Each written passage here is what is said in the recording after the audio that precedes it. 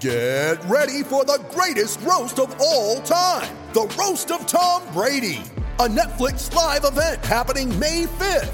Hosted by Kevin Hart, the 7-time world champion gets his cleats held to the fire by famous friends and frenemies on an unforgettable night where everything is fair game. Tune in on May 5th at 5 p.m. Pacific time for the Roast of Tom Brady, live only on Netflix. It's only a kick, a jump, a block. It's only a serve. It's only a tackle, a run. It's only for the fans. After all, it's only pressure. You got this. Adidas.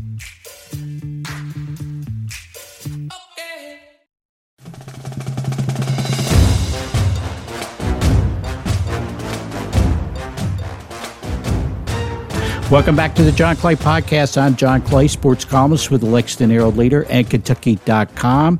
It is football preview time as the Kentucky Wildcats, now ranked number 7 in the AP College Football Poll, on Saturday travel down to Oxford, Mississippi to take on the Ole Miss Rebels, who are number 14 in the AP College Football Poll. It's a noon kickoff at Vaught Hemingway Stadium. That's noon Eastern time. ESPN has the coverage. And to help preview the game, I talked with Parrish Alford of the Northeast Mississippi Daily Journal about the Rebels, who are off to a 4-0 start, although this will be their first SEC game for Lane Kiffin's team. And to talk about Kentucky, the Cats are also off to a 4-0 start. They're 1-0 in the SEC. I talked with my friend and colleague John Hale, who covers UK football for the Herald-Leader and Kentucky.com. Before I get to the interviews, a little business to take care of. Just some reminders. Remind you that you can follow me on Twitter at JohnClayIV. You can send me an email, jclay@heraldleader.com. We appreciate everybody who supports our work at the Lexington Herald-Leader and Kentucky.com. Go to Kentucky.com, hit on the subscription tab, and check out all the offers to subscriptions to Kentucky.com. And I appreciate everybody who supports the podcast. Leave us a rating and review. That really helps on Apple Podcasts, Spotify, Stitcher, TuneIn, Google Podcasts, and iHeartRadio Podcasts. Okay, let's get right to it. First, you'll hear from Parrish Alford of the Northeast Mississippi Daily Journal about the Ole Miss Rebels. And then after that, you'll hear from John Hale of Kentucky.com about the Wildcats. My guest now is Parrish Alford, columnist for the Northeast Mississippi Daily Journal. How's it going, Parrish? John, it's going fine, man. Getting a little bit cooler and some nice weather. Going to be some nice weather for the game Saturday. Yeah, okay. Well, that's a good question. We'll start right there. What kind of, for Kentucky fans coming down to Oxford on Saturday? Kentucky hasn't played at Ole Miss for, I think, 2010 was the last time they were at Vaught Hemingway Stadium. What kind of weather should they expect over the weekend? I think it's going to be mostly sunny. Looks like the temperature game will probably be played in the 70s. I think The high is going to be 80 or 81. At 11 a.m. Central start, so it'll be a little bit cooler than that high. I think it's going to be a nice day, nice weather, lots of sunshine, and depending on where you are in the stadium, it might be more sunshine than you really want, but should be a good day. That's great. Great to hear. Okay, Parrish, tell us about these Rebels. Off to a 4-0 start, ranked 14th in the country, Kentucky number 7. What's Ole Miss look like to this point? Well, I tell you, John, they've looked good. There have been times, most recently the third and fourth quarters against Tulsa, where they really haven't executed that well, and it kind of it was a point of concern that Lane Kiffin addressed in his press conference right off the bat, because he thought they had moved past this. In the opening game against Troy, they came out and ran out to like a 28-0 lead and really took control and ended up winning just 28-10.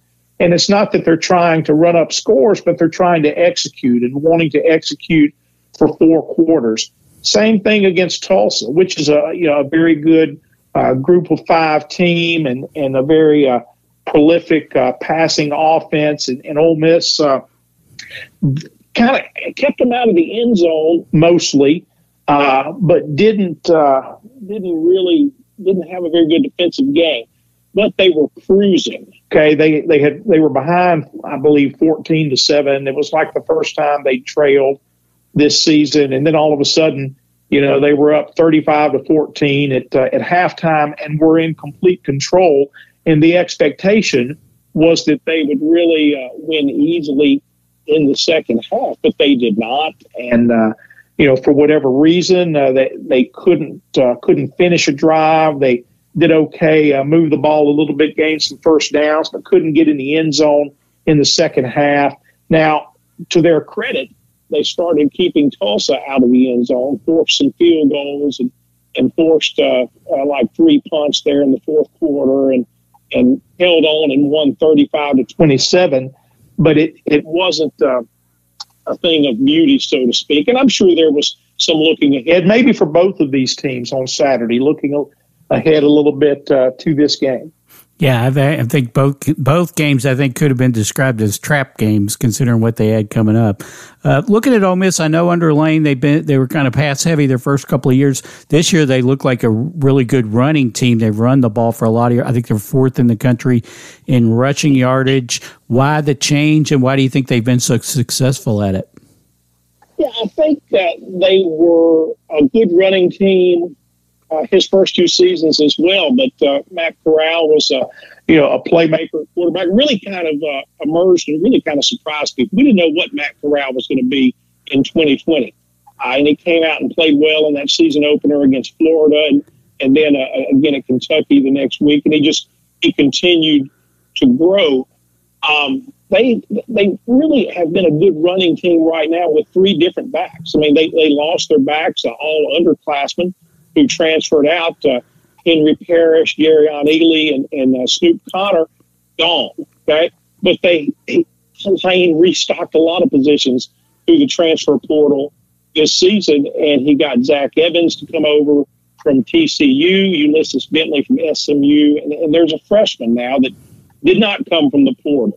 Quinshawn Judkins, I believe maybe a 3-star recruit out of Alabama, who really has run hard and as Lane has said, has run angry at times. And he's really gotten off to a fast start, had 140 yards against Tulsa, and is this week's co-freshman of the week in the SEC. They were missing 2 of those backs, and they hope to have them back this week for Kentucky. But they've managed to have a lot of depth in that running backs room with 3 new guys, a little more seasoning and continuity on the offensive line. They've blocked the run well, and that's been their MO while they have worked to find a quarterback. And only after the Tulsa game did Lane come out and say, okay, it's Jackson Dart, the USC transfer. He's our guy. So that's where they are offensively. Running is what they're going to try to do. Dart gives them some mobility in the passing game, gives them closer to the things that Corral was doing. Okay, what about defensively? What have the Rebels looked like so far on that side of the ball? Well, they've been able to hold down an opponent's run game. They've done well there mostly. I think Rodriguez will be a big test, probably be the best back they have faced so far. But they've been good on that side of the ball. Now, Tulsa was a different kind of game for them. Running was not something that they ordinarily do, but they were able to at first move the ball with Davis Brin, their starter. He got hurt, and when they brought in the backup, it was a big kid, a more mobile quarterback, and Ole Miss couldn't get him to the ground. They were not pleased with their defensive performance on Saturday. They got around this kid and pressured him a lot, but he got away and he was big in the run game, and as he opened things up that way, and they began to run with their backs as well. And it took, like I said, it took the Rebels a while to really kind of get to where they could slow them down and stop some drives there in the fourth quarter. But they were missing a couple of key players in Kari Coleman, transfer linebacker from TCU, who's been a playmaker for them. He's been a guy who's been able to get some things done on the other side of the line. And they were missing a defensive line reserve in J.J. Pegues, and they hope to have both of those guys back this week. But, typically they've been pretty good against the run, and, we'll see if that carries over. Okay, Parrish, the last time these two teams met, the first time Mark Stoops and Lane Kiffin went up against each other, it was a 42-41 shootout in overtime in Lexington back in 2020, the pandemic year. Are you expecting that kind of game Saturday? And what are the keys for Ole Miss on Saturday to win their SEC opener? I think both of these defenses, I think Kentucky's pretty good defensively. Ole Miss is a lot better defensively than they were in 2020. As I recall, John, I think Kentucky went up maybe 2 touchdowns in the third quarter. I think so, yeah. It was, something like that early in the third quarter. And, all of us sitting in the press box who know everything all the time, we just thought, well, this game's over because, there's no way that Ole Miss is going to stop this offense enough to come back. But they became a defense in 2020 where they could play well for stretches of time.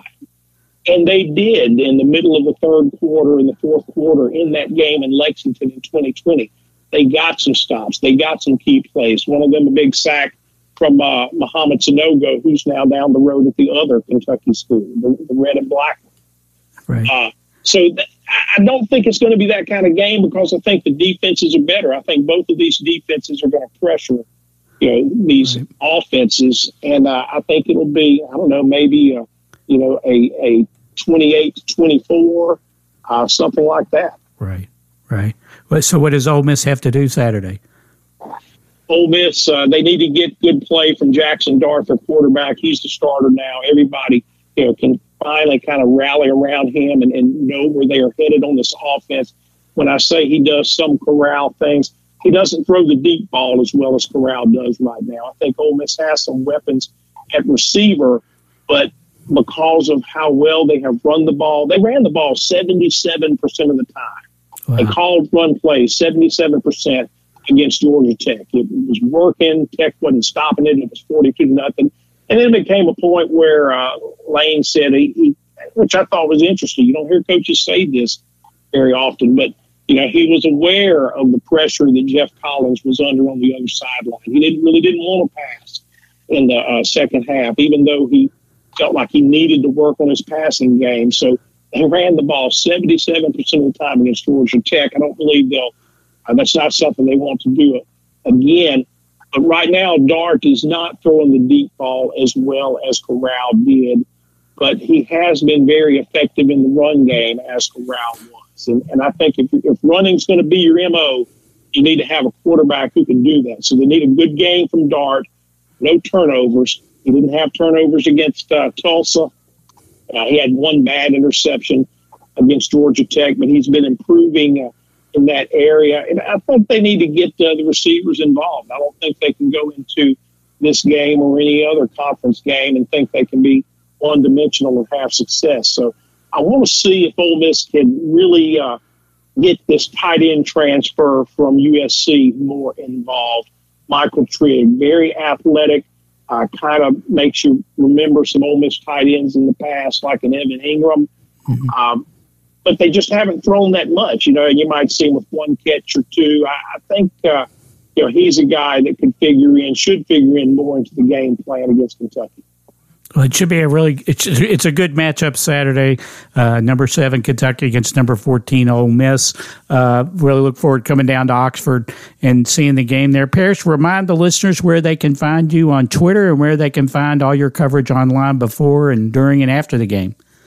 I tell you what, I'm on Twitter at Parrish Alford. You can find links there that will take you to djournal.com. Lots of good coverage of Ole Miss there. And look, we're on Facebook as well. Ole Miss Discussion with Parrish Alford and Michael Katz. Lots of good things in that Facebook group if Kentucky fans would like to check it out. I encourage them to do so. Parrish, thanks a lot, as always, for being on the podcast. Thanks for the weather report. I'm looking forward to seeing you on Saturday. Thanks, John. Have a good day. You too.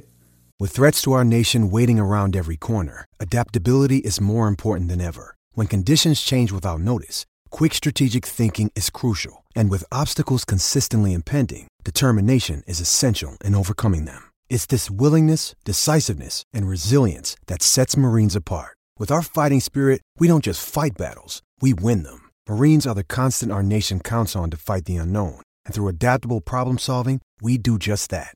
Learn more at marines.com. This episode is brought to you by Shopify. Whether you're selling a little or a lot, Shopify helps you do your thing, however you cha-ching. From the launch your online shop stage, all the way to the we just hit 1 million orders stage. No matter what stage you're in, Shopify's there to help you grow. Sign up for a $1 per month trial period at shopify.com/special offer, all lowercase. That's shopify.com/special offer. Okay, I want to welcome in my guest on the podcast, John Hale, my friend, colleague, and UK football beat writer extraordinaire for Kentucky.com and the Herald Leader. How's it going, John? It's good. How are you? Are you looking forward to the trip to Ole Miss? Have you been to Vaught-Hemingway Stadium before? I have been there for basketball, but I've never been there for football, so I am excited. I think this one and Arkansas are the only two SEC football stadiums I have not been to yet. So really?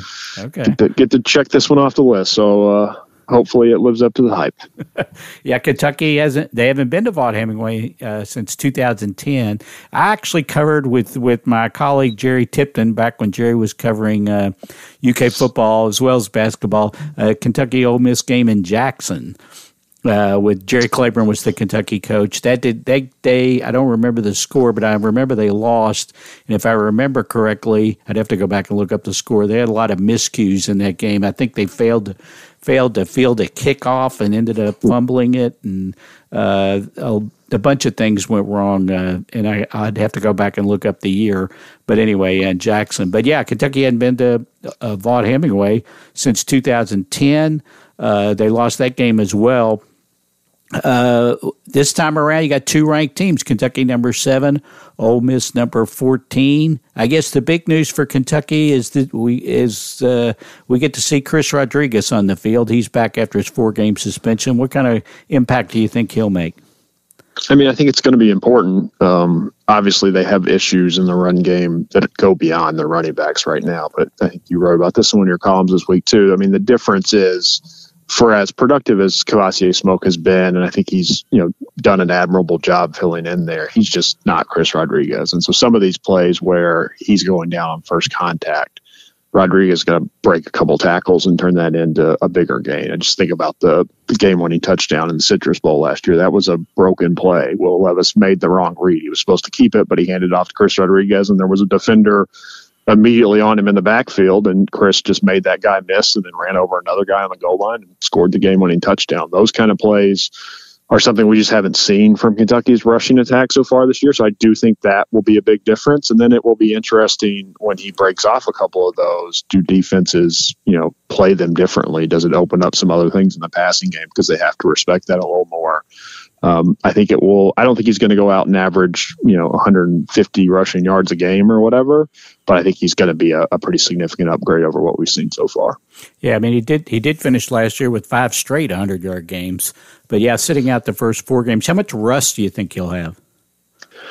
I think it's at least a concern, and especially this week, you got to worry about him trying to do too much. I mean, obviously, we know that he's had some really high-profile miscues. I mean, for all the talk about how important it is getting back, last year, all the talk was about him fumbling inside the 5-yard line all the time. So I think he's got to be particularly cognizant of that kind of thing this week and not trying to make a statement or make up for missed time.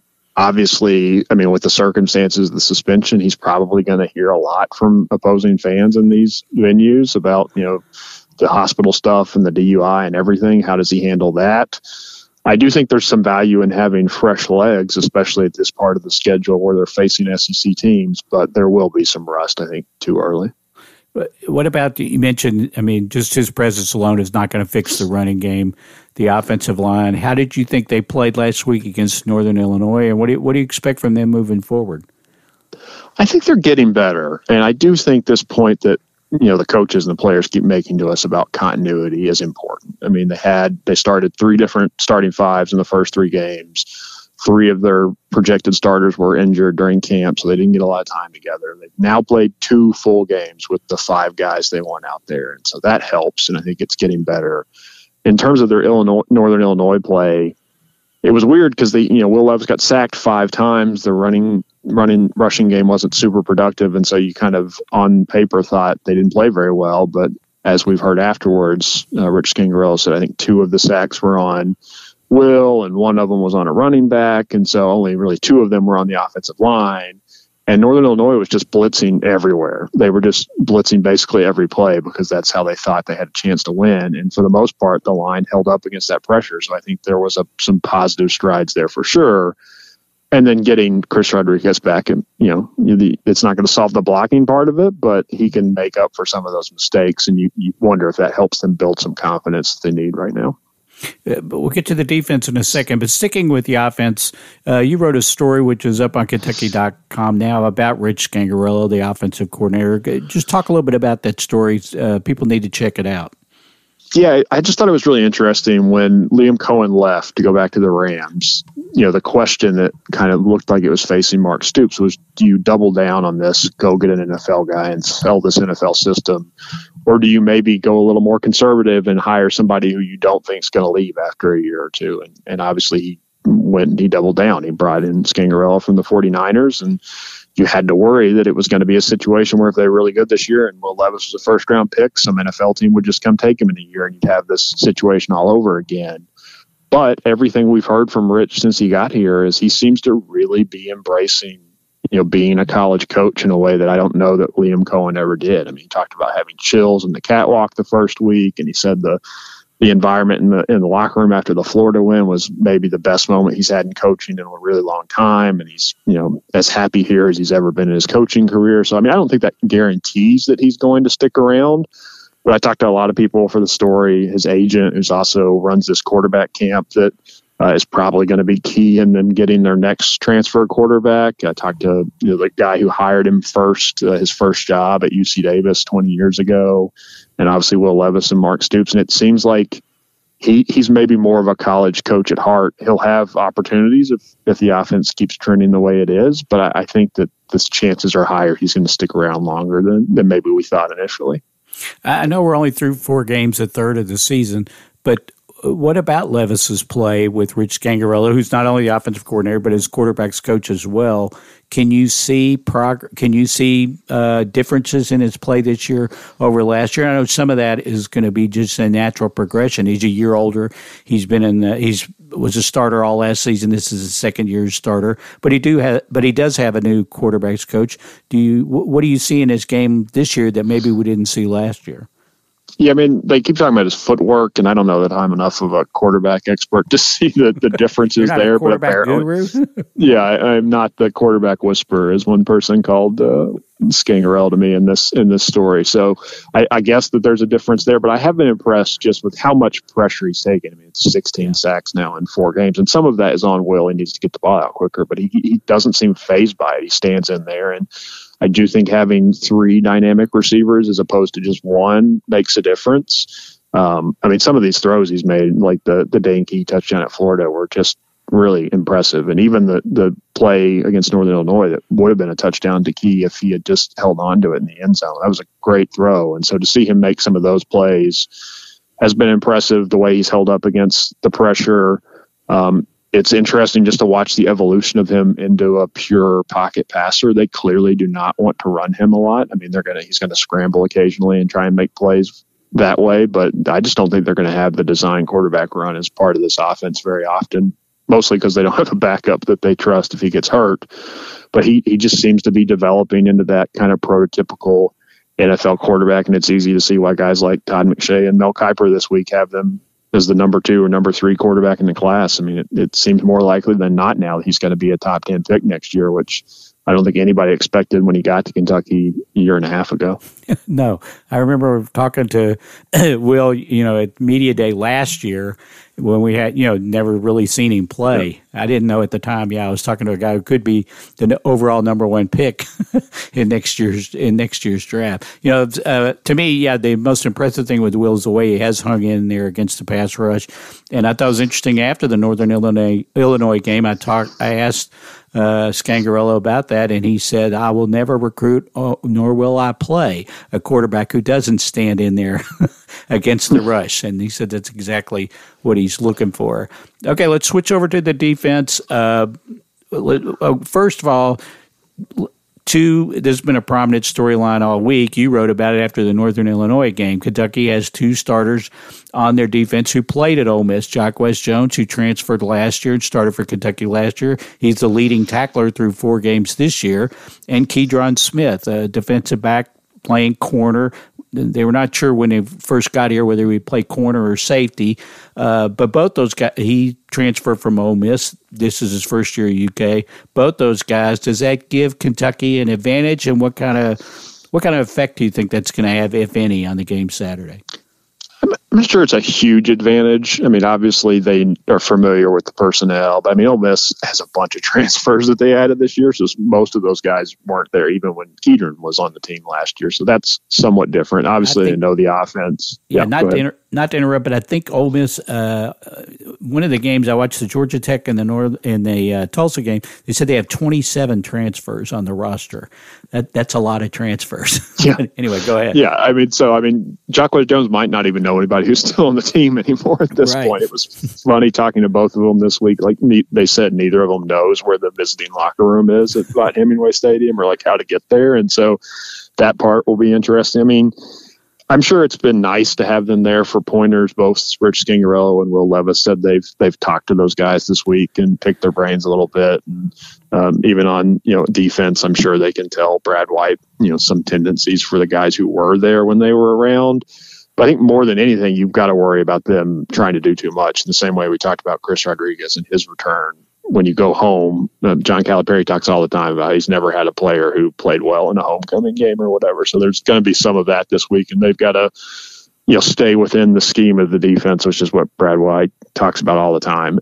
One guy goes freelance out there, and it messes up a whole lot, especially against a team that plays with the tempo and the style that Ole Miss does. So I'm interested to see how they hold up in those moments. I hope they both have big games. It seems like there's some added motivation there. To their credit, neither of them have said anything negative about Ole Miss really since they transferred, but especially the last week and a half when we've been asking them these questions. But it does feel like maybe there's a little extra there where both of them kind of feel like for whatever reason, Ole Miss did not value their talents, and that's why they left. I mean, Kedron Smith specifically said he wanted to go somewhere that thought he could play cornerback, and Ole Miss had moved him around a little bit. And Jacquez Jones was, played a ton there, but he wanted to go somewhere where he could, develop and take his game to the next level. So if they have a big moment on Saturday that helps Kentucky win, I'm interested to see what they say after the game versus before. Yeah, that will be interesting. The coaches didn't seem to be too happy with the way the defense played against Northern Illinois. Brad White referred to it as lazy. Mark Stoops basically said they were undisciplined against Northern Illinois. Northern Illinois, their offense is not bad. I know they're a MAC team, but they got a pretty good offense. How much of that is that just after the shutout of Youngstown, it's like we don't want them to get the big heads, or we talked about this before. They kind of a trap game last week.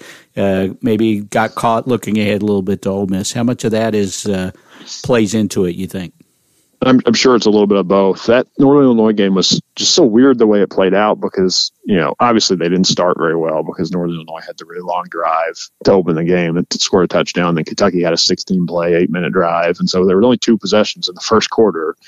And then if Kavasier Smoke doesn't fumble right before halftime, if you put points on the board there, the game's basically over already. Instead, they get a short field, they score, it's close. But then even then, Kentucky is in control for most of the second half. And I do feel like the one time you can really for sure say they let up and maybe started looking ahead was that fourth quarter when they let them back into it. And it felt like the game was already over. So I'm sure that was part of it. But if, 2 plays go the other way, we're having a completely different conversation about that game. It's interesting because all of the comments from Stoops and White since the game have basically suggested that the defense wasn't focused and didn't play their best after hearing so much praise for the first 3 weeks. And then I asked Brad yesterday if that performance really pounded home that message. And he was kind of like, I don't think any of them got the big head. I just think we didn't execute well or whatever. So We'll see. I mean, obviously they need to play better than that against SEC teams. I think it, in the long run, might be good for them. Now they have that teaching lesson to make after they played so well the first 3 weeks. But this is a completely different test, a completely different style of offense with the tempo Ole Miss is going to play. So we know Kentucky did not hold up well against that defensively when they faced Tennessee in their tempo a year ago. So hopefully, for their sake, they've learned some lessons that they can apply this week. And the other thing about Ole Miss is, we think of Lane Kiffin throwing the ball all around, having more of a pro-style type offense. But that does play that high tempo game, as you mentioned. But they're really running the ball really effectively. They're number 4 in the country in rushing yardage per game. What kind of challenge does that present for Kentucky, and how do you think they're going to hold up against that? It is. It's a big challenge. I mean, they're 4, like you said, in the country in rushing yards per game, and they've only, I think, allowed 2 sacks all year or whatever. And part of that's just because they haven't thrown it very much. I think they are 104th in passing attempts, but the tempo factors into that as well. It was interesting to hear Mark Stoops Monday talk about, we know how much they run it, but they just really haven't had to throw it yet. That doesn't mean they can't throw it or won't throw it against us, but because they've had so much success running the ball, that sets up a lot of play action things that they seem to think are still going to be part of the game plan on Saturday that Kentucky's defense has to be particularly, wary of. So I'm interested to see if they throw it more this weekend because they really haven't played anybody who's forced them to yet, or if this is just who they are.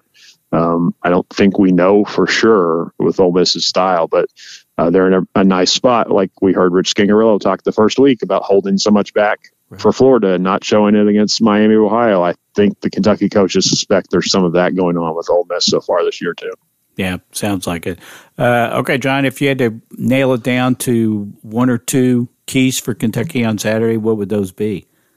I mean, I think turnovers are going to be huge. The closer we get to the game, the more confident I feel about Kentucky's chances to win, just because, Ole Miss has looked vulnerable against Tulsa last week in the same way that Kentucky did against Northern Illinois. But I think that Kentucky's just more battle tested. I think going to Florida already and winning in that environment helps what they're going to face this weekend.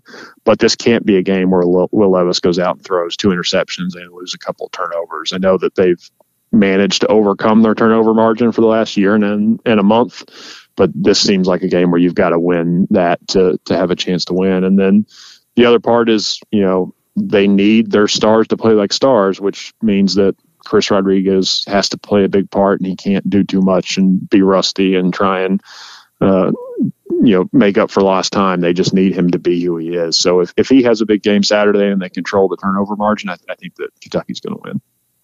Yeah, I mean, I like their chances, too. I think it'll be a close game. I like their chance. It's hard to know how good Ole Miss is because of who they played. I mean, they did play a Power 5 opponent in Georgia Tech, but Georgia Tech's terrible. They just fired their coach. They played Central Arkansas and Troy. No disrespect to John Summerall, who's doing a really good job so far with Troy. But and Tulsa's a decent team, but as you mentioned, they looked a little vulnerable, especially defensively against Tulsa. So it's hard to know how really what this Ole Miss team is really all about. But I guess we'll find out on Saturday. John will have his predictions, which we'll post before the game on Saturday. Anything else you want to alert the listeners to that they should be looking for, John? No, if we talked earlier about how rare it's been for Kentucky to play at Vaught-Hemingway Stadium. They've actually only played there 10 times in program history because of the West thing. And like you mentioned, for a lot of their history, Ole Miss played most of their home games in Jackson or Memphis. So it's pretty rare. They only have 2 wins there. But I did write a story earlier in the week. If you scroll down the page on Kentucky.com about the 1949 game where Kentucky won, I think 47-0. It's their second largest win in an SEC game ever. So it's homecoming again this weekend. It was homecoming that day. Kentucky has some history in spoiling homecoming on Ole Miss. So that was a fun story if you can find that on the website and go back and read it. Yeah, be sure and check that out. And remind the listeners, John, how they can find you on Twitter. It's John Hale, JONHALE_HL. And John and I will both be down in Oxford for the game on Saturday, so we'll have plenty of coverage during the game and after the game. So look for that as well on Kentucky.com. John, as always, thanks for being on the podcast, and I look forward to seeing you on Saturday. Thanks for having me. Okay, that'll do it for this edition of the John Clay Podcast. My thanks to Parrish Alford of the Northeast Mississippi Daily Journal and John Hale of Kentucky.com. Should be an excellent game on Saturday. Really looking forward to it down in Oxford at Vaught Hemingway Stadium. We've had plenty of coverage throughout the week leading up to the game. We'll have coverage during the game and after the game. Look for my 3 takeaways. Look for Mark's Stories, 5 things to know. You can follow Mark on Twitter at Mark C. Story.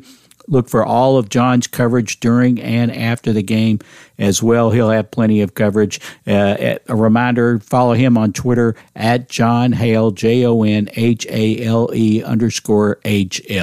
Thanks again to the guests. Thanks again to everybody for listening. Remember, we'll have a podcast that will drop either Sunday night or Monday morning reviewing the Ole Miss game and looking ahead to the rest of Kentucky's schedule with Mark's Story. So be on the lookout for that as well. Thanks again to the guests. Thanks again to everybody for listening. We'll catch you next time on the John Clay Podcast.